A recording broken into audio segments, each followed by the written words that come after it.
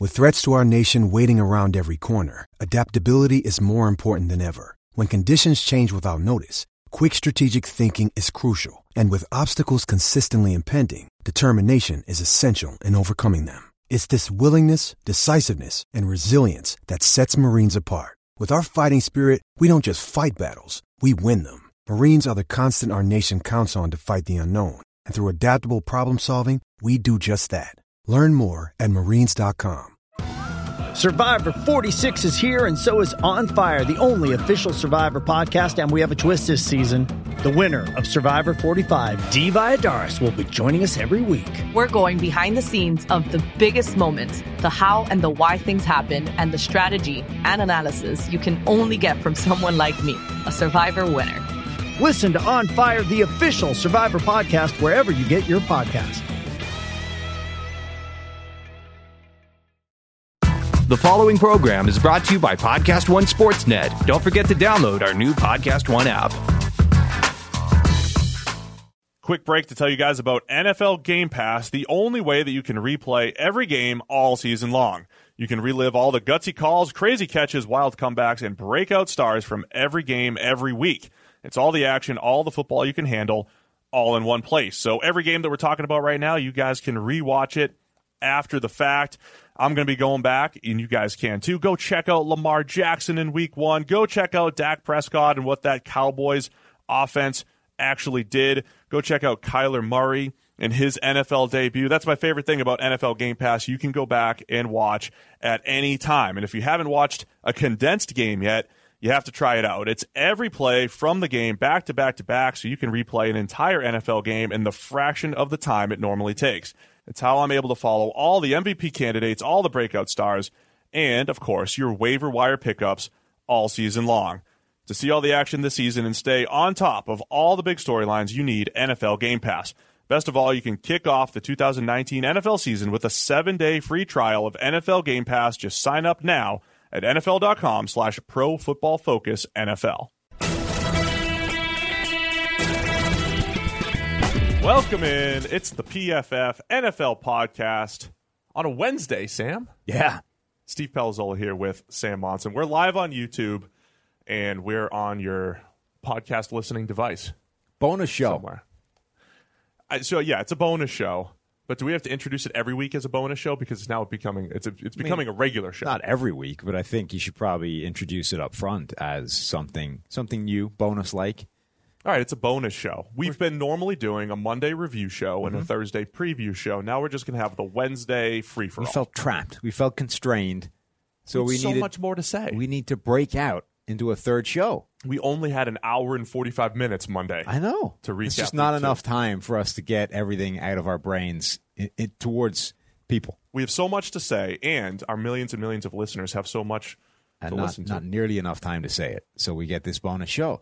So we're going to be trying out a few different things on this, right? Yeah. We're going to have a few regular segments, unlike our usual Monday and Thursday shows.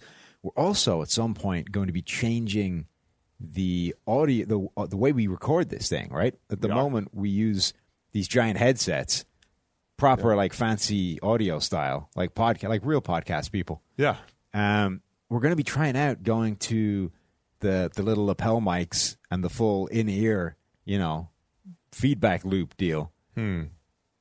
And seeing how that goes.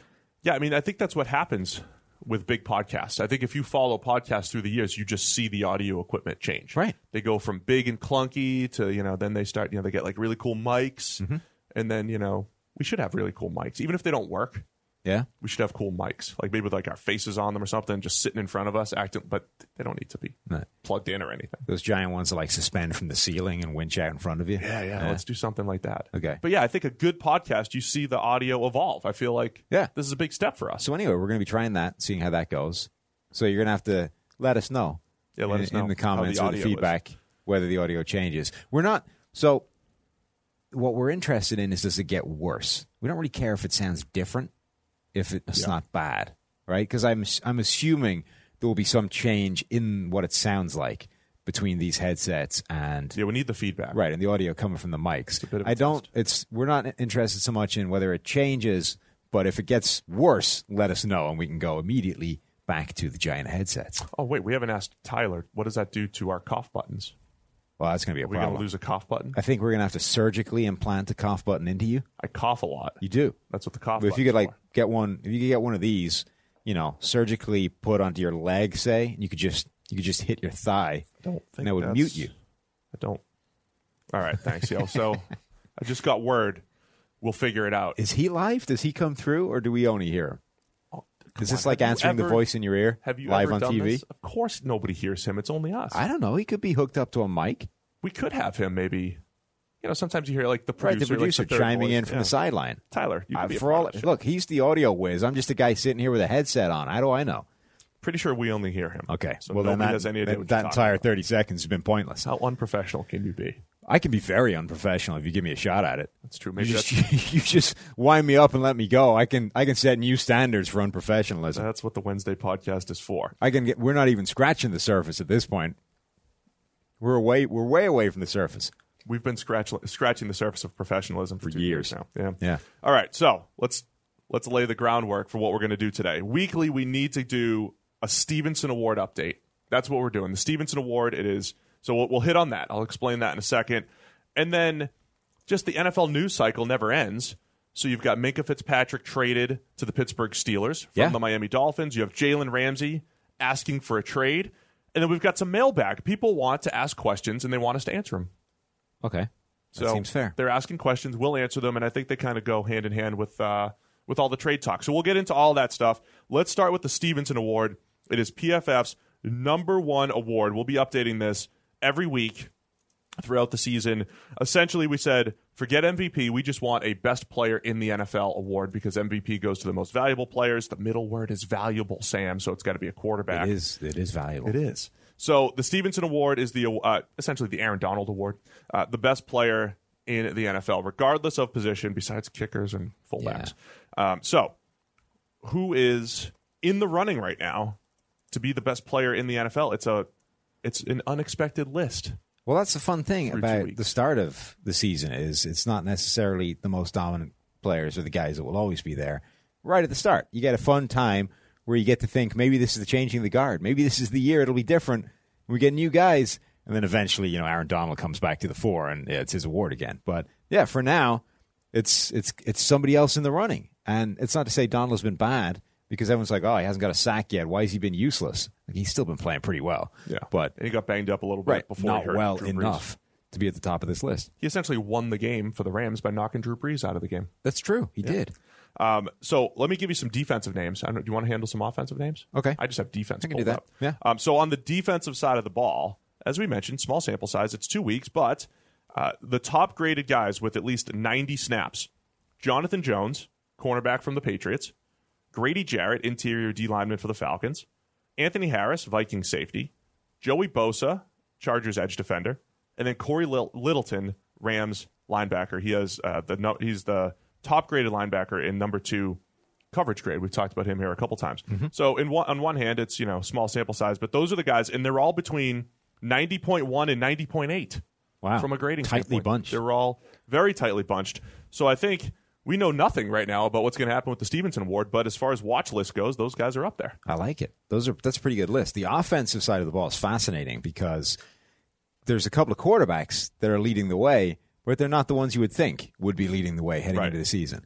So the best graded player in all of football right now is Dak Prescott. Yeah, it's been fantastic. Which is kind of absurd because we spent the entire offseason talking about, do you pay Dak Prescott? And the kind of consensus was like probably not what he's asking for, or they're going to need to pay him to keep him around because Dak Prescott is good, not great.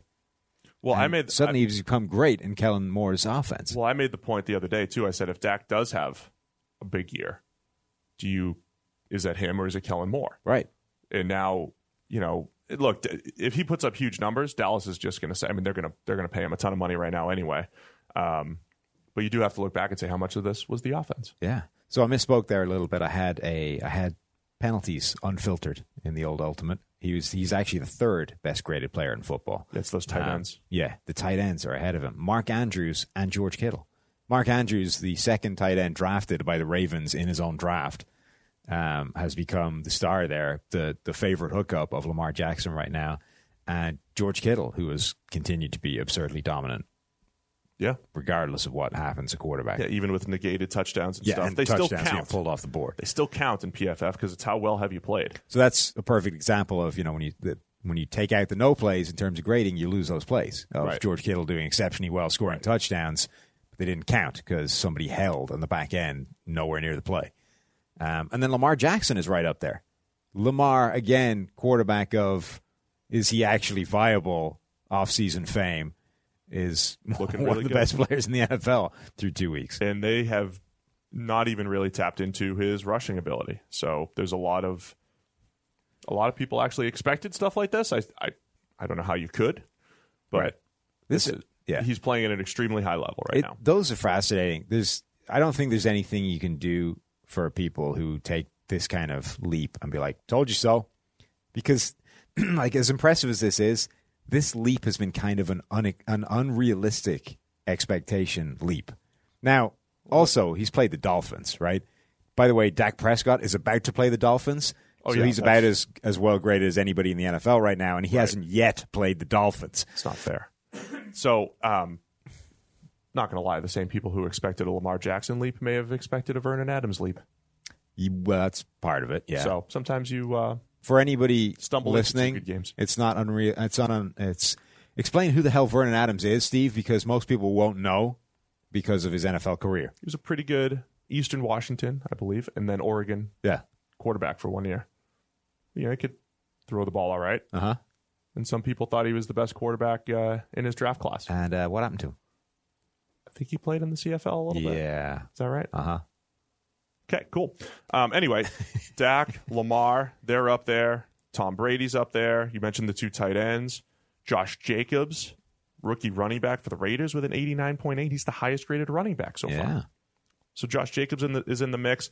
And then the top two graded tackles a little bit further down in the grading, though. Mitchell Schwartz, guy that always seems to grade well at right tackle for the Chiefs. And then La'el Collins, who had that monster week 1 game, right tackle for the Cowboys. So of this list of names we just rattled off, who among them do you think has staying power and is actually a legitimate sort of watch list candidate as opposed to just guy playing well for 2 weeks who will be nowhere near this list by the end of the year? I don't think Dak's going to... Look, I think Lamar will drop off more than Dak, but I don't think either of them is going to be sitting there as a top 4 or 5 quarterback by the end of the year. Harsh. We're 2 weeks into it. The thing about 2-week samples... So here, I tweeted out Ryan Fitzpatrick's numbers through 2 weeks. Oh, through 2 weeks last year, they were insane. Like he ended the year with a grade that was like 88 or 90 or something based off those 2 games, having been terrible for a couple of weeks enough to get benched after that. Yeah, that's how good those games were. They held him at that level. I can't remember if we sorted it, but it was like maybe the best 2-game stretch. I think it was. We've ever graded. Yeah, he was averaging 13 yards per attempt. Yes, through 2 weeks. Like 8 touchdowns, leading the league in passer rating, big time throws, 151, big time throws. I mean, and this was like it was like a little bit again.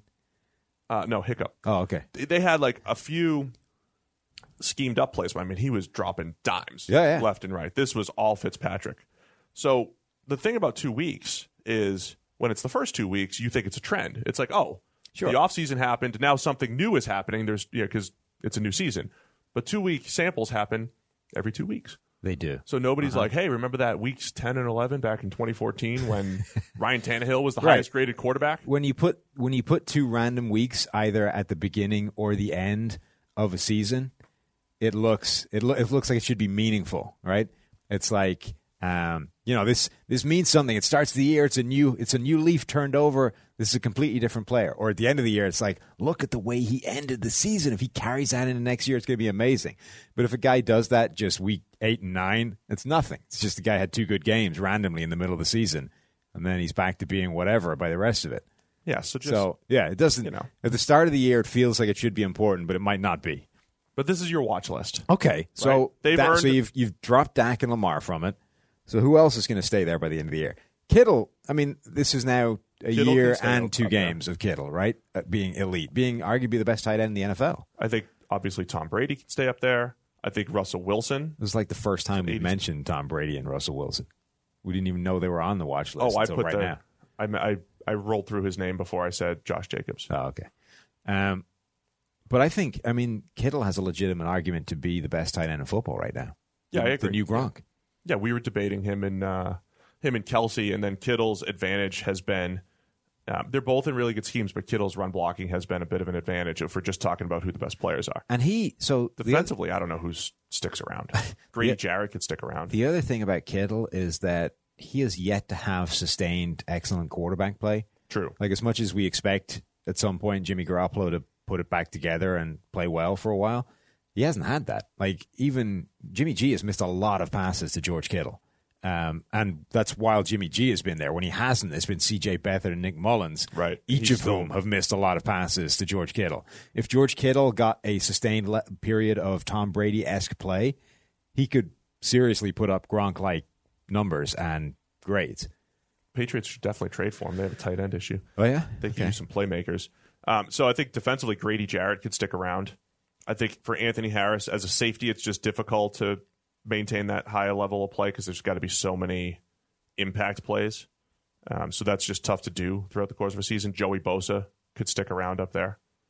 So those are, two guys that are, in years 4 and 5 of their career that absolutely could stick around. You know who else is on the fringes of the kind of top? All the defensive guys are bunched really closely together at the top. They really Who's are. On that fringe? Kenny Clark has become one of the most impactful interior defenders in the NFL. Plus, he gets to play the Vikings again, which will help. Garrett Bradbury. Yeah, struggling. he has been steadily getting better and better, basically since day one. And he was already reasonably good to start with. Yeah. So he's legitimately becoming, we had a question on... He was young, Sam. He was. We had a question on our Instagram mailbag thing earlier in the week, and the question was, does Kenny Clark have the ability to become the best interior defender in the NFL? To which the answer is probably no, because that's Aaron Donald always. But he has the ability to be the Fletcher Cox of 2019, i.e. absurdly good, but still in Aaron Donald's shadow by the end of it. But it's also a little different because he's playing nose tackle. Yeah. All those other guys have the advantage of playing 3 technique a lot, rushing against guards. With Kenny Clark, like, who are the best nose tackles over the last couple of years as far as just all-around play? Like, we saw peak Marcel Darius. We saw Brandon Mebane put a year together. But who am I missing here? There was another good nose tackle that had a better... Because most of them, like Big Snacks, is just great run defender, not doing as much as a pass rusher. But Clark might be the best all-around nose tackle that we've seen in the NFL over the last 5 or 6 years, based off his last year plus. Yeah, I think as far as all-around. Right, if you restrict it to nose tackles, I think you could make the case. So there you go, Kenny Clark. He'll be in the Stephenson running. Sound good? Sure. Wrap it up. Any other names you want to throw in the mix? But Aaron Donald, by the way, has only an 87 grade. So what a loser. Is he getting too old? Aaron Donald is thereabouts. Chris Jones is thereabouts. Oh, Chris Jones just had that continues to look like a wrecking machine as a pass rusher. Luke Kuechly is playing really well still. Deion Jones is kind of back to his best. There's a lot. So once you get right just outside the sort of watch list names, the usual suspects are lurking. They are. The guys you expect to be there by the end of the year. They're all kind of just around on the fringes, and you expect them to keep up that level of performance over 16 games, which will basically propel them to the top of the list. So keep an eye on it. It's the Stephenson Award, best players in the NFL. That's Dwight, not Donald. Donald was never Dwight Stephenson. Donald was never that kind of a player. That's great. And if you guys want to throw your own names in the hat, of course, you just get PFF Elite Premium Stats 2.0 and just go check out the grades for yourself. Oh, like suggesting players? I thought you meant nominate yourself for the Stephenson Award. That would be ambitious. I mean, it's not like players aren't nominating themselves for many things with us anyway. Sure. Like, hey, I want that coverage where the guy dropped it, just, because I want that target. I just don't know that you're going to have much success mailing in and suggesting that you should win the Stephenson Award this year. No, so just NFL players. Yeah. All right, let's move on to Pittsburgh Steelers and their whole situation. Okay. I think 0-2 teams in general are just a great storyline right now because there's some unexpected teams in there. But the Steelers are sitting there at 0-2. Ben Roethlisberger's out for the season. Mason Rudolph is taking over. Mm-hmm. I think some people in their head, people are like, oh, you got a backup quarterback. Maybe this is a rebuilding year for the Steelers. Maybe they're going to have a top 10 pick next year. Maybe this is when they need to either see what they have in Mason Rudolph or eventually move on from Ben Roethlisberger, draft someone else. Well, I mean, those aren't mutually exclusive, right? You're going to get 14 games of Mason Rudolph. Right. And you may end up being in a position to draft a replacement. A lot of new information coming out. Mm-hmm. And the Steelers go and they trade their first-round pick to the Miami Dolphins for Minkah Fitzpatrick. Right. Now, a lot of people are thinking, so George's take, our guy George, was like, hey, this shows maybe the Steelers have some faith in Mason Rudolph. Yeah. I think another take on it is you have a first-round pick from 2 years ago. I mean, he is like 18 games into his NFL career. So you've lost just a year of service time from him. A big chunk of his money's already been paid. This isn't a short-term investment. It's still a long-term investment by the Pittsburgh Steelers. Mm-hmm. They just, in their mind, it's kind of like, hey, we're getting our first-round pick a year early, that whole deal. So I don't think it's like a 2019, is that what you were in? Yes. I don't think it's a 2019 move. I think it's still a long-term move. You go get a good football player. I mean, I think, yeah, both of those things are probably true, I think. It is it can be a short-term and a long-term move at the same time, right? It's a move that should help them this year. Minkah Fitzpatrick can come in. He can play either slot or safety. I think he's a slight hybrid type of player. I think he could fit in well with this defense and help them this season. He should also be there for the long term because he is still on that rookie contract. He's a young player. He should have long-term upside as well. The question for me is what you're potentially sacrificing to make it happen. Because for the first time in a pretty long time, your quarterback situation is now completely up in the air. Right. Now, Roethlisberger goes down hurt.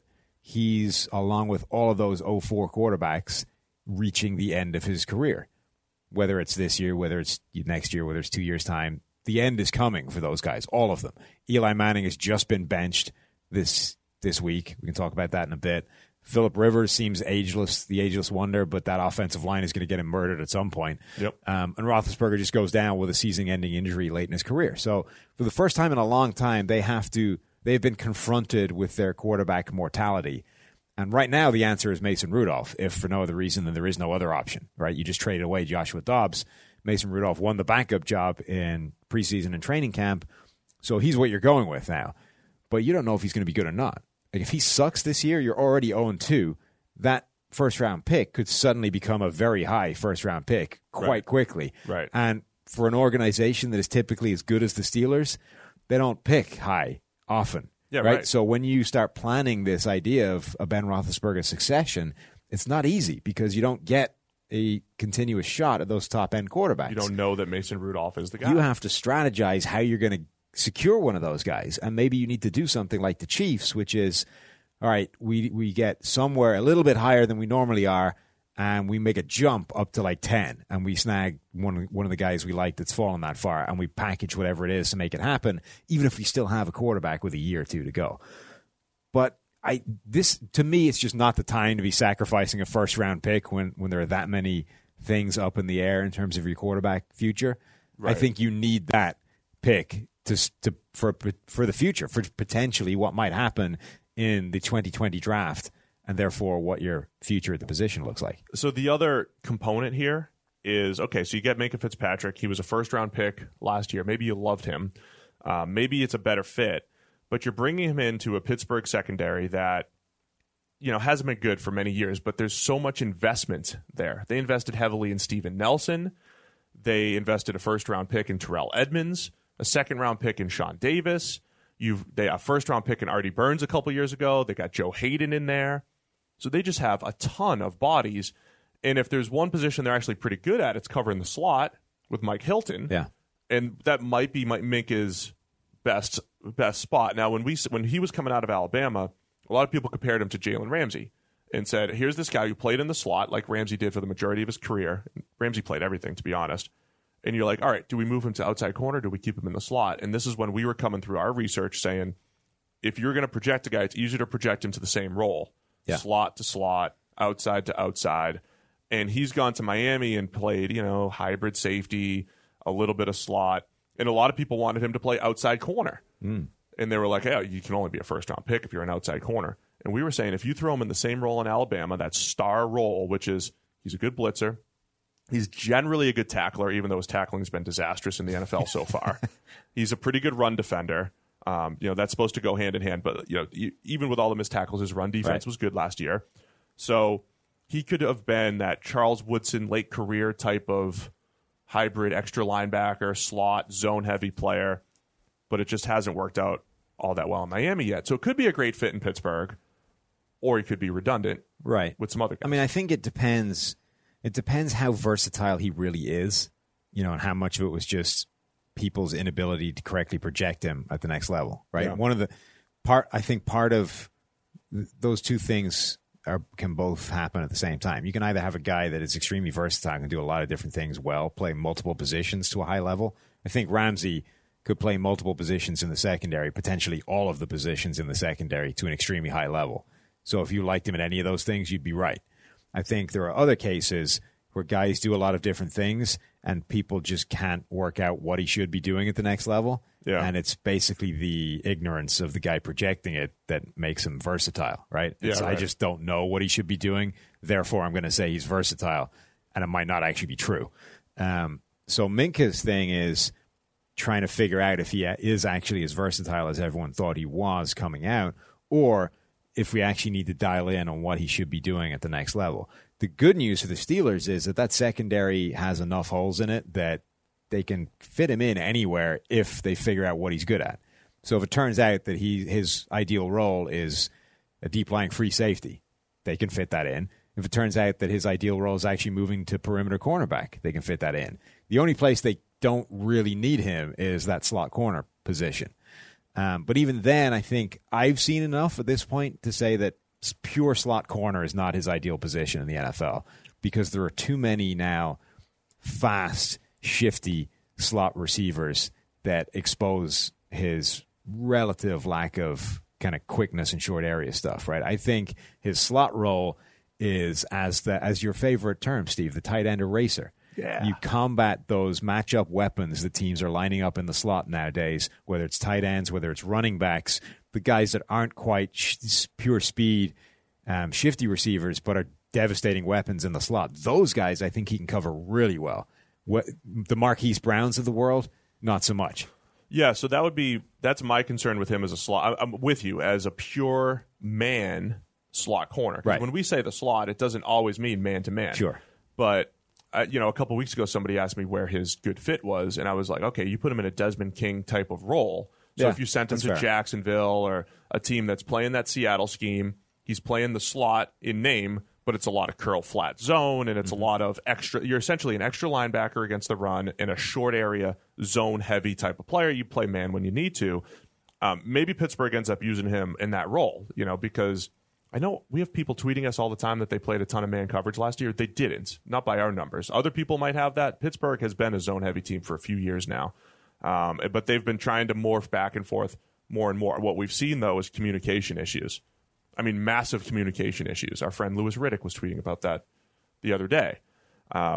Maybe that's one place where Minka helps to shore things up. You got a veteran like Steven Nelson back there. You add a veteran or a smart player like Minka, not a veteran yet, but coming out. That was one of the things in Saban's system. He was a true freshman and played really well as a true freshman. Yeah. 3 strong years there in Saban's system. He's a smart player. I mean, even just from a communication standpoint, cutting down on coverage busts could help quite a bit. This is true. So I'm saying zone-heavy scheme where he's playing over the slot and doing some tight end eraser stuff when they have to play man. I think that's a great role for Minka. Yeah, I think overall the feeling is that it's an excellent move for the Steelers in terms of the player that they actually did acquire. I don't think anybody is looking at that and going, well, that's just a bad move. They don't need him, and he's not very good. I think everyone fairly well agrees that they can make use of him. He should be a good player. It's good. I just don't like that they had to give up a first-round pick in a year they might desperately need a quarterback to make that happen. So even if Minka becomes Defensive Player of the Year, Charles Woodson, yeah, if they're sitting there with a top 10 pick, Mason Rudolph wasn't great, and they have an opportunity at, say, a Tua, Justin Herbert, Joe Burrow, whoever the guy is, and the Dolphins have that shot instead of the Steelers. That's the concern, right? Yeah. Is that Minka plays fantastically. Mason Rudolph was a disaster. You end the season with 4 wins. You should be picking in the top 10. with a shot at a quarterback, and you're not because you traded away the pick for Minkah. Now, as much as you're happy to have Minkah, you now need a quarterback, and you don't have a way of getting it because you traded away the pick to make it happen. Yeah, so I think that's where that storyline is going to come full circle. I think the man coverage thing, by the way, I think the Steelers played a lot more of it last year than they did the year before, but it was still like they were so far. They were basically pure zone only the year before that, 2017. Yeah. What were they at last year again? I didn't check. For cover one, it was 29%. That was a lot higher than which is a lot higher, but still nowhere near the top teams in the NFL. Yep. So they still were dramatically zone heavy last year. It just was significantly more man than they played in the years previously. So if you're a Steelers fan, you're looking at it, wow, we're playing way more. You were relatively still a lot less than everybody else. And where they've struggled. So what people don't realize is just how important communication is on the back end. Because when you call cover one, so to speak, it's not like in Madden, right? You just call cover one, everybody go play man. It's not like Madden? No. Damn it. You have so many adjustments. Well, what if they come out in empty? What if they come out in bunch? Right. How do you exchange the bunch? Do you lock the bunch? Do you switch? So there's so much communication that happens there. So that's what happened previously with the Steelers when they were that zone-heavy team, and then they tried to morph into a man team like against New England that one year. It's not something they had no idea how to adjust. Yeah, it's not something you can just switch because the problem with this is one of the keys to sort of coverages in the NFL, right? Is that it doesn't work the way it works. It's so much. There's a whole extra layer to this thing beyond just what you see on a chalkboard, right? Right. You can draw up, what the zones look like or what man coverage looks like on the board. It's just you, or zones. We got the two deep here. We got everything underneath. It's simple, right? Everything looks easy. But NFL offenses have been doing this for decades. So they go, okay, well, if you're going to run this, we move these guys over here. We run this particular route combination, and now this causes you problems, right? So now there are everybody has coverage rules. It's like, okay, what do you do when you're faced with this? Because you can't run vanilla cover 3, or you can't run vanilla cover 1, man coverage across the board. Something needs to change because this immediately breaks it, and everybody knows that. Coughing, dying. And everybody knows that. Everybody knows that. So you need to come up. up. It's like now. I do, yeah. Dying on air. What is it with us? Is there like asbestos in this room or something that the two of us? There's a good chance. People don't get to see the sides over here. The beauty of this place. It's just a great studio. Have we checked what these panels are actually made of? Because they don't look like it's the kind of material you want to be ingesting into your lungs. Maybe I wasn't coughing on coffee grinds. So anyway, so you need to have rules in your coverages because there are specific things that break the basic vanilla shells that everybody runs. Yeah. So the differences between a lot of these teams is what their coverage rules are. And then you get the next layer, which is when your coach goes over there, he now understands what your coverage rules are, and he knows how to break them. Yeah, then there's game plan oriented. Right. How are we going to do it this week? So then you get those scenarios where, the Dan Quinns of the world, they go to Atlanta, they're coming up against the scheme that they left in Seattle. They understand what their coverage rules are, and they're able to break them, even though present them with something, know what they're going to do to combat that, and then create the extra wrinkle that breaks that coverage rule. Also, I mean, when you call zone, whether it's quarters or cover 3, a lot of it is, again, you always say it's not covering grass, right? It's not. So the Steelers, of all the teams, would do more spot drop type of stuff than another team. Just get to a spot and then read the quarterback from there. But most zone coverage these days are like, all right, if you get a vertical route beyond 8 yards. It's pattern matching. Right. You're matching that pattern. Now, if you don't get it, all right, now you need to go, are you going to replace someone else deep? Are you going to read something short? Yeah. I mean, it's all it's a bunch of if-then statements. Right. It's like programming.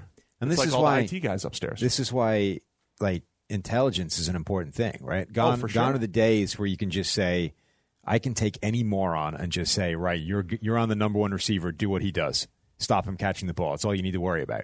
That doesn't really exist anymore. It's so much more complicated than that. You need guys that are able to think and process and react as the play is going on and be on the same page as everybody else while they're doing it. So, and that's why it's not easy to just... This is why what Belichick does is so amazing in terms of being able to game plan up every single game and completely change what you're doing on the back end. Yeah. Because it's hard. It's really hard to switch up what you're doing week to week. right? Oh, yeah. Even just once. Like the idea that the Steelers, that was why that was such an amazing game plan. Did they come out and they go, we are a zone-heavy team, but we know it doesn't work against New England. We need to come out and play basically man coverage across the board. They effectively need to junk their playbook, install a completely new one within the week to go up against the New England Patriots.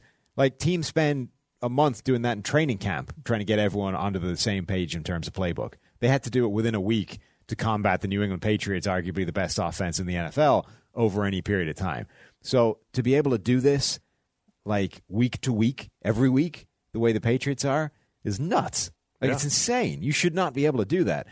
But again, I think that's why it's without coverage busts and stuff like that. Yes. Right? And that's one of the reasons why it's so hard to replicate what they do, because that does not function unless you have the personnel guy on the same page. Because you need, a lot of the times in order to do that, you need to be able to switch up personnel, because it's just some people are suited to scheme 1, not scheme 2. So the Patriots are very good at being able to go, well, this is a scheme 2 week, so we're going to go with this group of guys. This is scheme 1 week, we're going to go with the other group of guys. And they don't, so they'll mix and match a lot. Right. Whereas other teams, again, when you do that, it's like, right, we're going to have to go with a scheme 2 week this week. Like, all of our personnel is suited for scheme 1. That's not great, and they're screwed. Whereas the Patriots, because they've been on the same sheet, everybody, they have the personnel group to be able to make it happen. So that'll wrap up. That's great discussion there, Sam. That'll wrap up our Minka and Steelers discussion. I think that the whole NFL coaching discussion in general is fascinating to me. I don't know if this was planned, but we had some NFL coaches rolling through here yesterday. Some former NFL coaches. I saw them. Yeah, you saw them. I was in meetings. We didn't pull you into meetings with them. I know. I'm not a meeting guy anymore. Well, you've got bigger things to worry about. Yeah. But we were in there talking to them, and there was just a lot of... So these are former NFL coaches. They may or may not be looking to get back into things. Okay. They may or may not be expecting or hoping for PFF to really help them on a day-to-day basis, get back in there. But I do think, here was my quick takeaway without giving away who it was or what they were looking to do. This is very cryptic. Well, no, this isn't going to give anything away. But either way, I could give it away if I said, we confirmed that one thing that everybody was complaining about. You could, yeah. Don't do that. We did. Let me just say this. There was this one thing that we did that everybody said, you guys are stupid, but we were right. Confirmed yesterday. Well done. Yeah. This may have been 4 or 5 years ago, but it doesn't matter. We were right, and we got it confirmed. All right. So where were you going anyway with all this talk? So I just think a lot of what like George and Eric are doing and what analytics community is doing is saying, here's how NFL coaches should think, right? Here is this new forward-looking way that they should be going, right? Forward-looking concept that they should be taking in. I think many NFL coaches are just looking to do their current job, what they know, just more efficiently. Okay. So they're coming in here like, hey, PFF, make us more efficient. Make my Mondays cleaner. And we do that, right? We cut down a 15-hour process into 2 hours. I mean, we legitimately do. We hear this all the time. But there are coaches who are just looking for efficiencies instead of actual insights on how to maybe be ahead of the curve. Mm-hmm. And that continues to be eye-opening for me. And I think we're doing a better job of pushing them into, actually, there's insights within PFF that are really going to help you move forward, not just be more efficient at what you do. So I forgot one more thing that's special about this bonus podcast that we're going to be doing is when we're live on YouTube, there is a live chat function. Yeah, I see it right here. Yeah. So people can actually ask us questions real time in this mailbag thing. So people, it's like someone asked who George and Eric are. Yeah, if they're good, we'll actually, reference them, comment on them, talk about them. Again, if you're listening on audio, this is useless to you. It is. But maybe if you join the live YouTube every you can get to Wednesday the party. at 9. Get to where the party is Wednesday at 9 on YouTube, live. Drop us questions, and we might answer them, depending That's the other on thing how bad they are. We're trying to do better at. So Monday morning, it's like 9 a.m. live on YouTube. Wednesday morning, about 9 a.m. live on YouTube. Thursday might be 2:30, 3 o'clock. Yeah. It'll be mid-afternoon. And then we'll get them up on audio as quick as we can. Yeah, but Lewis asks, who are George and Eric? So they are the host of the PFF Forecast, another podcast that will go live on our YouTube channel, and of course is part of Podcast One like we are, so go find it and listen to it. But George and Eric, they're essentially They lead our R&D group. They have cool titles because they're data scientists. Yeah. You and I are just like analysts. Yeah. That's, it's okay, but it's not a data scientist. But they have so much credibility because when we throw them into the room with former coaches and we're like, here's our data scientists, and we're like, this guy was a blocking tight end in college, and this guy is just jacked, George. He is, yeah. Right? They look more respectable because they think, they're expecting pocket protectors and, true nerds and all that stuff. No, George is by far and away the most athletically impressive looking human in the building. And we have former NFL players in the building. Oh, yeah. And one of them asked George, basically for his workout routine. It's like, right. you look in great shape. How can I get on what you're doing? Now, it turns out I think that routine is basically just be in the gym 3 times a day. And, I'm not doing that, to be honest.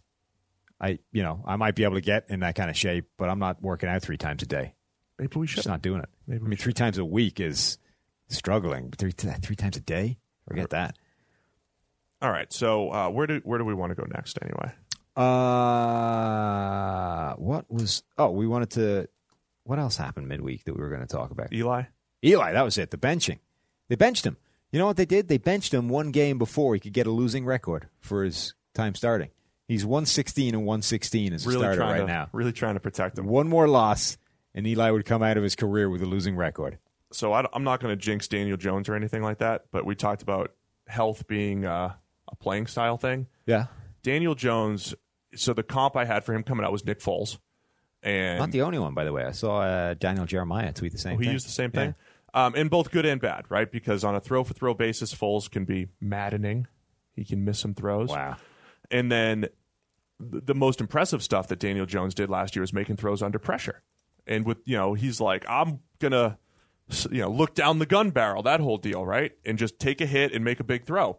That's why Foles made that huge playoff run. So that's part of volatility, right? Is when you make a throw with a guy in your face, sometimes it works and you're a hero. Mm-hmm. Sometimes it doesn't and you're not. You're bad. That's like the epitome of a volatile type of quarterback. And Jones did get hurt last year, played through injuries at Duke. So he needs to, stay healthy. We might see Eli back, is my point. So he can still get the losing record? Yes, so don't be dismayed. Okay, so what are the Giants getting with Daniel Jones? How much better? You think they're better? Probably. Eli's kind of bad now. So I really, look, I don't know. I don't know either, but I think it's like play the odds, right? Where Eli is right now, what are the odds that the guy coming in to replace him is better? So I would say they're better than Eli Manning has consistently been ranked between 24th, 28th, and 28th, 29th in our quarterback rankings over the last few years. Daniel Jones, who our pre-draft evaluation, we had Mike Renner, who liked him a lot more than the rest of us. Mm-hmm. He said he would have taken him in the first round. He was the one guy who said he would take him in the first round. Yeah. We were more of a day 2 overall. As a company, we were like, he's more of a day 2 type of player for us. And in my head, a day 2 player is like a Nick Foles, like maybe like Mike Glennon. Like you could get anything from Super Bowl Nick Foles to just Mike Glennon's career. Yeah. That's what a day 2, round 2, round 3 type of quarterback is, in my opinion, right? Sure. And I think Daniel Jones could fall into that spectrum. I think there could be some high-end stuff. He'll run the offense well. He does, but I don't know if he'll consistently be that good. Now, all that said, I'm not going to lie, his preseason performance was really, really good and instilled a little bit of doubt in my evaluation. Right. Now, we're not like, I saw Dan Orlovsky after like 2 preseason games was like apologizing to Daniel Jones. I missed it. Right. I was wrong. Like, we're way too early for that. Sure. We'll admit when we're wrong, when like there's evidence that we're wrong. Yeah. That like, oh yeah, they nailed it, first round pick. But all that said, preseason was encouraging for Daniel Jones. He looked good. I like Renner's point was good, which is a lot of people are concerned about the situation in New York. It's like there's no way the situation can be any worse than it was at Duke, and that's what made him the 6th overall pick. Now, even if you say he was a round too early, he still got himself to being a second-round caliber player playing in a vastly worse situation than the one he's stepping into in New York. So I don't think he can be concerned by that. Look, I think it's time, right? We were talking, the preseason, if it did nothing else, said that now should be Daniel Jones' time.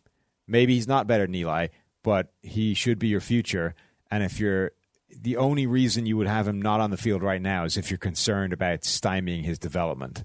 And if you're not concerned by that, get him out there, because what is Eli being out there doing for you? The answer is nothing. This team is not going anywhere in 2019. So put the young guy out there and see what he has. So, well, going back to the whole small sample size thing again, I mean, if you just took 30 throws of Eli Manning or 40 throws, sure, there are some good NFL drives in there. Yes. There are some good NFL throws, right? So we're certainly not going to judge Daniel Jones on that number of throws, because there are times where Eli Manning looks way better than, or, just as good, if not better. You don't judge him, but you say, okay, now the sample size, what we've seen in a small sample size says we need to see a bigger sample size. So that's not going to happen unless you put him on the field. So, it's not enough to judge him on. You can't say, okay, I'm convinced that he's now the real deal. I'm worth the first-round pick, worth the number 6 overall pick.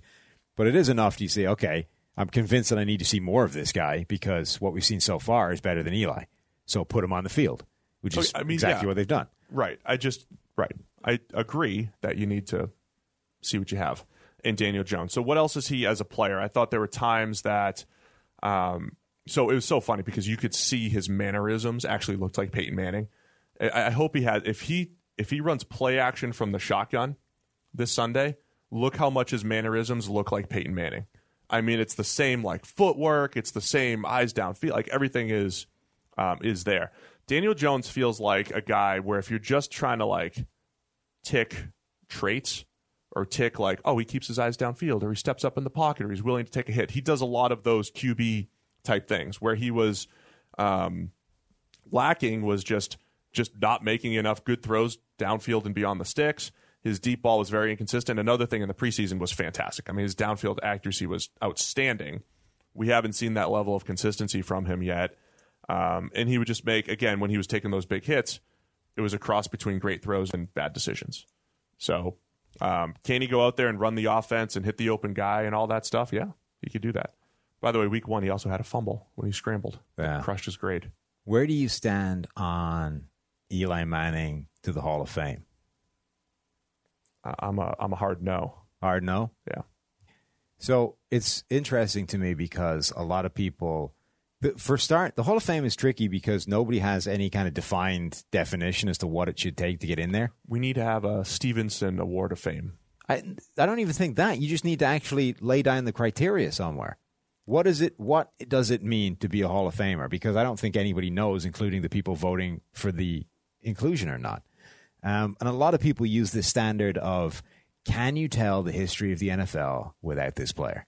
That was what Schefter tweeted the other day? Yeah, but it's not like this isn't a Schefter original. This is like one of the widely held tenets of people. And if that's your criteria, I think there's a reasonable case that Eli goes in, right? Because 2 out of the, what are we on now, 54? How many Super Bowls have we had now? 53. 53? Okay. So 2 of the 53 Super Bowls, Eli Manning was a huge part in winning and derailing one of the largest dynasties the game has ever seen, arguably the largest. So if that's your criteria, you would find it really hard to effectively tell the story without Eli Manning. But if you went, how good was this guy as a player, the absolute best you could do is average over his career. The absolute best. He got red hot for 2 really key periods that brought them 2 Super Bowl rings, which is what everybody's chasing. But ultimately, as a player, he was an average quarterback for most of his career.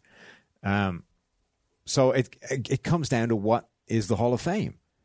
Is it a place where you just put in the people that you need to tell the story of the game, in which case people like Malcolm Butler go in because he had one of the most iconic plays in Super Bowl history? By that criteria, right. Yeah, or is it where we put the best players that have ever played the game, in which case Eli Manning is like several states away in terms of quality. He's not even in the conversation. So I think we need to figure out what the hell it means.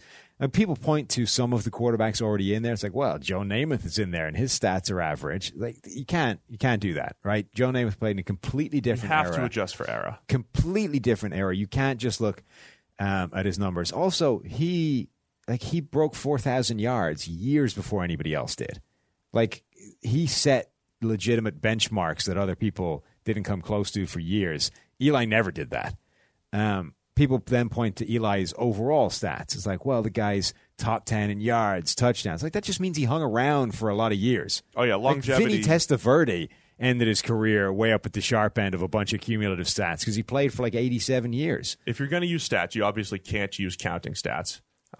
Unless, of course, you believe that simple durability is a Hall of Fame worthy characteristic. Well, then we're going to be debating Frank Gore. Which, again, I don't, but other people do. So like Curtis Martin. Right. I wouldn't have put Curtis Martin in. But people are like, well, durability is huge. I couldn't believe. I mean, I never watched Curtis Martin and said Hall of Famer. No. But, never. But I think there is a legitimate debate as to what is more Hall of Fame worthy, a Terrell Davis / Kurt Warner career. Kurt Warner, yeah. Or a Curtis Martin, Eli Manning career. I say Kurt Warner. Same. But I know there are other people who think the other way around, right? I will take the guy that grinds for 1,100 yards for 15 straight years over the guy that rushed for 2,000, and had it was a supernova when he was in the NFL, but it just lasted a short time because injuries killed him. Is Eli even better than Donovan McNabb? I don't know. Eli is the worst quarterback of that year. The Ben Roethlisberger, Phillip Rivers year. Those three are all going to end up retiring fairly soon. They're also going to end up retiring in the same kind of time as presumably Drew Brees, maybe Tom Brady if he stops going on forever. But when you start comparing those guys, like how can you put Eli Manning up against Tom Brady or Drew Brees and say they're equal, which is what you'd be doing if you put them all in the Hall of Fame? They would be in a different wing. Yeah. Like Brady and Brees are over here. Yeah. Eli's behind the mops over in the broom closet somewhere. Eli's probably using the mops to clean the halls. You know what the best suggestion I heard is that in order to square that dynamic of he's had two of the more important kind of his 11 and 07 Super Bowl wins against the Patriots are absolutely things that need to be woven into the fabric or a chapter in the story of the NFL.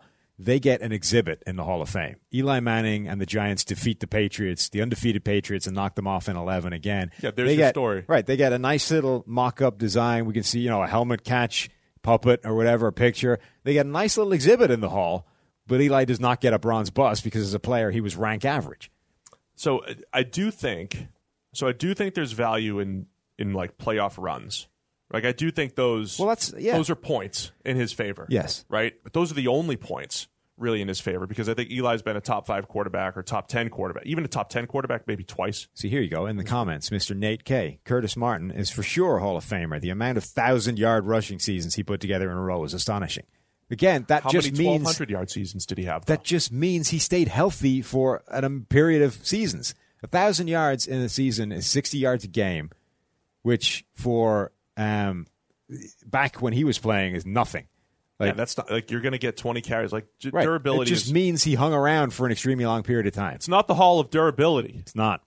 It's not the Hall of Good. It's not the Hall of Very Good. But it's not the Hall of Great either. It's the Hall of Fame. It's the Hall of That's Fame. what makes it complicated. We're the Fame guys. So a nice, because we don't have PFF grades for Eli's entire career, but adjusted net yards per attempt, which essentially says it's like passer rating, but like takes sacks into account and it elevates touchdowns and crushes interceptions. Just among active players, Eli Manning is behind, in his career, Cam Newton, Derek Carr, Marcus Mariota, Matthew Stafford, Andy Dalton, Nick Foles, Jameis Winston, Carson Wentz, Andrew Luck, who's not really active anymore, Matt Schaub, Kirk Cousins, Big Ben, Dak, Matt Ryan, Phillip Rivers, Russell Wilson, Drew Brees, Tom Brady, Aaron Rodgers. Yeah, it's not good. He's behind a lot of people. Yes. Like if you just stopped at any year of Eli's career and said, does he make the top 10? There's 2 years he gets in there. Top 15, there's like 5 years maybe he gets in there. It's so strange because ultimately everybody is chasing Super Bowls, right? They're the reason we play this game. They're the things everybody's chasing. And as much as I don't think they should preclude you from getting to the Hall, right? If you happen to be an amazing player who played on a crappy team for your entire existence and never sniffed the Super Bowl, that shouldn't prevent you from getting into the Hall. But if you were the reason your team won a ring or two because you caught fire and went on a crazy run, that I think does huge benefit to your case. Now, I know you can make. 07, he's not the only person. Right? 07, he was not the reason until he had a great Super Bowl. Now, he's not. He was the big reason in 11. Yes, and he wasn't obviously the only reason. This is a 53-man game, a 45 game day roster, whatever. Their defense, the front four, got after the Patriots a huge amount. He wasn't even the only guy. Obviously, the guy catching the helmet catch was as big a part as the guy throwing the ball after he escaped. But the point is, he was a huge part of those 2 Super Bowl wins. So it's very hard to discount that, because that's the reason we're all doing this. So if you take that away, he has zero case whatsoever. But that is such a huge thing to have achieved. It gives him some case. I just don't think it's a very good one. Let me just wrap up the Eli discussion really quick. Let me skew positive for him. If you're the New York Giants in 2004, the debate would be, was your process correct? You essentially chose Eli Manning over Phillip Rivers. Was your process correct? Maybe not, because Phillip Rivers we think is a better quarterback than Eli Manning. However, if you're the New York Giants, you would never trade that. Right? You made the right decision in the reality that we live in right now. You get your 2 championships. You endured a bunch of playoff-free years. You didn't play in the playoffs a ton of years, but you got 2 championships out of Eli's career. Fantastic. Great job, Giants. If you're Eli Manning versus, say, a Phillip Rivers, I do think there's something going on those playoff runs. So is there something innate in Phillip Rivers that he's been unable to do that with better teams? Right. With 06, that really nice team, with other teams that have been number 1 and 2 seeds and various things like that. He has not been able to go on that playoff run where Eli Manning has helped these 9-7 teams, who, granted, came together defensively as well, but he's been able to go on these playoff runs, something that like a Ben Roethlisberger has been able to do. Obviously, Brady's done it a bunch of times. Rodgers has done it once. Breeze has done it once. There is something to not only just the championship, the ring, but like going on a run where you actually carried your team. Like Peyton's first ring, he wasn't actually carrying. Going on a run and being an integral part of the thing, right? I don't think just getting a ring or even getting 2 rings should automatically boost you, right? You can be a passenger at quarterback on a team that wins a Super Bowl championship, right? Peyton Manning's last one. Peyton Manning wasn't the reason they won his first one. Well, all right, Peyton Manning's both rings, right? Neither of them, he was the reason they won those rings. Particularly the second one, though, where he was he was not markedly better than Brock Osweiler that season. Right. That's how bad Peyton Manning was playing, yet that was the year he got the second ring. So I don't think simply getting the ring should necessarily boost your case, but being an integral part of the reason you won the ring should. So Eli Manning's 2 rings, whether it was in the Super Bowl or whether it was that 11 season where he played in the face of pressure to an absurd level on the run, like he was an integral part on bringing home those Super Bowl championships. That, I think, should help your case a lot. But that is his only case. That's his problem. To circle back to Daniel Jones real quick. Yeah. I do think that the Hall Giants... of Famer? Not yet. Okay. Preseason Hall of Fame, though, like he's on pace. If he keeps completing like 85% of his passes. That'll help. Yeah. By the way, his negative plays in the preseason, those fumbles. He had 1 fumble that was a strip sack, but 2 bad ones that he could have avoided. We got to keep an eye on that. But I do think the Giants went to great lengths to get an Eli type of clone, which was a guy with similar demeanor. This is where I'll give Eli credit. Similar demeanor, like he's got that aw shucks, like I can't, he handled New York extremely well for all the criticism that you have to take. But he also, once he won that first Super Bowl, it's like kind of earned a free pass for a while. But they tried to duplicate that with Daniel Jones, a similar type of just, laid back personality. He handles the pressure well. I mean, that could go a long way for him. Okay. Trying to skew positive here. I like it, yeah. This is how you get your GM job, right? You put that kind of thing on tape. I am able to skew positive about whatever. Oh, wait till I take over the Giants and I'm just telling you how great Daniel Jones is. I would love to hear you skew positive about the Jets with Luke Falk at quarterback. Falk had a good game. Let me give a little behind-the-scenes action in the QB grading chat. Okay. We had some people. Luke Falk looked like he was trying to heave a deep ball. Yeah, and it was like 12 yards underthrown. I think it was on purpose. I was giving him credit. We gave him credit enough saying we don't think he knows he can't throw the ball over 40 yards. So he did leave it short and along the sideline. Yeah. And it was, but like when you see a back shoulder throw has zip on it. Luke Falk floated one short into the sideline, and it did get to where it needs to go. You think for that's completion. Just a case of when you have that arm, it's always going to look like that? Like so at that point you understand that I'm not going to be able to overthrow the guy. So when I miss, it needs to be to the sideline. Therefore, it's back shoulder, and we can still save But this. there's skill in that, and that's right. smart. But like at Washington State, I don't think I ever saw him attempt a deep pass that wasn't underthrown. Yeah, he had like some not ugly once in his life have I passes. seen him put a ball over a guy's shoulder in stride that hits him like this as it's coming down. It's always forced that guy to at least turn around and wait for the ball to land on him. And at worst, have to fight back through the guy that he just beat to come back to get it. So as much as he might have developed the ability to turn that into an intentional back shoulder throw, which is I've got one-on-one coverage on the outside. I'm going to heave it deep as if it was Tyreek Hill streaking down the field. Only because it's me, it'll be badly underthrown. As long as I hit it to the sideline, it'll still be a back shoulder throw, and we're good. And he might have developed that adjustment to his game. Yeah.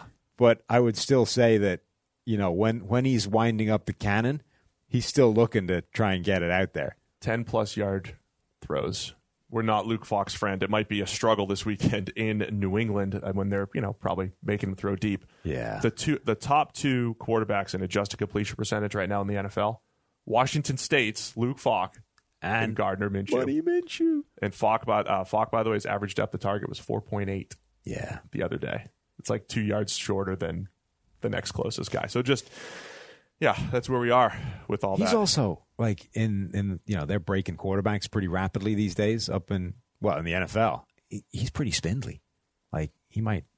That doesn't matter. Playing style matters. Right. Well, it does, but he's pretty spindly and I don't think particularly prone to saving himself from hits. He wasn't great. He had kind of that Joe Flacco internal hourglass going in the pocket. Like he's the same. He's spindly in the same way it's a problem for Cody Kessler, right? Who is also tiny and midget-like. And if you're going to be built like that, you need to be good at saving yourself. No. Thicker. Dude, Kessler's built like me. No. I sat next to him at the combine. The dude is tiny. Well, now you're just name dropping. Anyway, he's tiny and spindly, right? And his problem is he doesn't seem to be aware of that and just holds the ball forever in the pocket and gets himself killed. Luke Falk is the same. It's like inherently it's not a problem if you play smartly, but if you play like you're Cam Newton or Ben Roethlisberger, it's going to be an issue because you look tiny. Cam and Ben at least offset it by zipping some big time throws out there every now and again. Yeah, that's not going to happen for Luke. Somebody, speaking of Hall of Fame, oh yeah, Charlie in the comments suggests Steve, the G-men need to trade for Corey Davis, right? I mean, if you put preseason Hall of Famer Daniel Jones with future Hall of Famer Corey Davis, great things can happen. They could. I can't wait. I mean, Corey Davis, there's rumors that he's on the trading block, and I think, maybe... Why do you think that is for a future Hall of Famer? Wouldn't you want to keep one of those around? It's Marcus Mariota's fault. Yeah? Man, what if he went to New England and started catching 120 passes a year for the next 10 years from Brady? Next 15 years or so, he'd be right up there. From Brady. Yeah. That's what we need. Corey Davis. Extends Brady's career by another 5 years. Yeah. Anything else you want to touch on here on the Bonus Wednesday pod? We said we might talk Jalen Ramsey, but there's a separate YouTube video breaking down the whole Jalen Ramsey situation. So we're going to have to push you to that. Okay. Yeah. I think this is good, right? This is a nice dipping our toe into the water of the bonus podcast mailbag territory. We've got some segments. We got the Stephenson Award watch. We've done about 2 hours and 40 minutes of podcasting so far this week. That's not bad. And we still have to preview week 3. Yeah. Yeah. It's a lot. The fans love it. Do you guys love it? Let us know. Multiple people have thanked us for going long. I saw it's way better than last year, this guy said. Thank you for the long podcast. That's a small. Well, I didn't say how many multiple. It could be millions of multiples. Yeah, see, this guy, he knows. Corey Davis could be better if he doesn't have Mariota throwing him the ball. Mariota's holding him down. I mean, a lot of people could be better if they didn't have Mariota throwing them the ball, but he does. Corey Davis is a high volume. Imagine if Luke Falk was checking down to him 17 times a game. Yeah, he would get he could catch a lot of passes if that. He would get to that 1,000 receptions that it's like week 1 Jameson Crowder where he caught he got 20 targets or something. Yeah, put Corey Davis in that role. 16 catches for about 12 yards. Put Corey Davis in that role. Yeah. Anything else NFL wise? Any breaking news while we've been on here? Probably. What's happened in the world of the NFL while we've been talking? There's probably a lot of things have happened. This is good podcasting. Let's look for news. I'm just going to read my Twitter timeline to everyone. You should, because I can't get NFL to work. Great.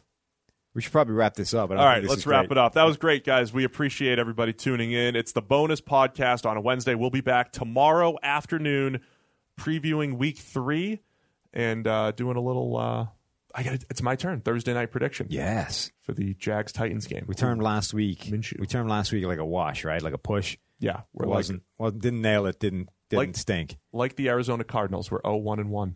Okay. Yeah. How's that? I like it. Yeah. Yeah. So, your turn. New See system. if you can predict the future from the past. All right, guys. See you tomorrow. Quick break to tell you guys about NFL Game Pass, the only way that you can replay every game all season long. You can relive all the gutsy calls, crazy catches, wild comebacks, and breakout stars from every game every week. It's all the action, all the football you can handle, all in one place. So every game that we're talking about right now, you guys can rewatch it after the fact. I'm going to be going back, and you guys can too. Go check out Lamar Jackson in week 1. Go check out Dak Prescott and what that Cowboys offense actually did. Go check out Kyler Murray and his NFL debut. That's my favorite thing about NFL Game Pass. You can go back and watch at any time. And if you haven't watched a condensed game yet, you have to try it out. It's every play from the game back to back to back, so you can replay an entire NFL game in the fraction of the time it normally takes. It's how I'm able to follow all the MVP candidates, all the breakout stars, and, of course, your waiver wire pickups all season long. To see all the action this season and stay on top of all the big storylines, you need NFL Game Pass. Best of all, you can kick off the 2019 NFL season with a 7-day free trial of NFL Game Pass. Just sign up now at NFL.com/ProFootballFocusNFL. Napa know-how. At Napa Auto Parts stores and Napa Auto Care centers, get a $25 prepaid Visa card when you get any Napa Automotive battery. It's the best deal for some of the best batteries from some of the best car people around. But we might be a little partial. Anywho, pick up any Napa Automotive battery and save $25. Do it yourself or have it done for you. That's Napa know-how. Napa know-how. At participating Napa Auto Parts stores and Napa Auto Care centers while supplies last. Offer ends 8/31/20.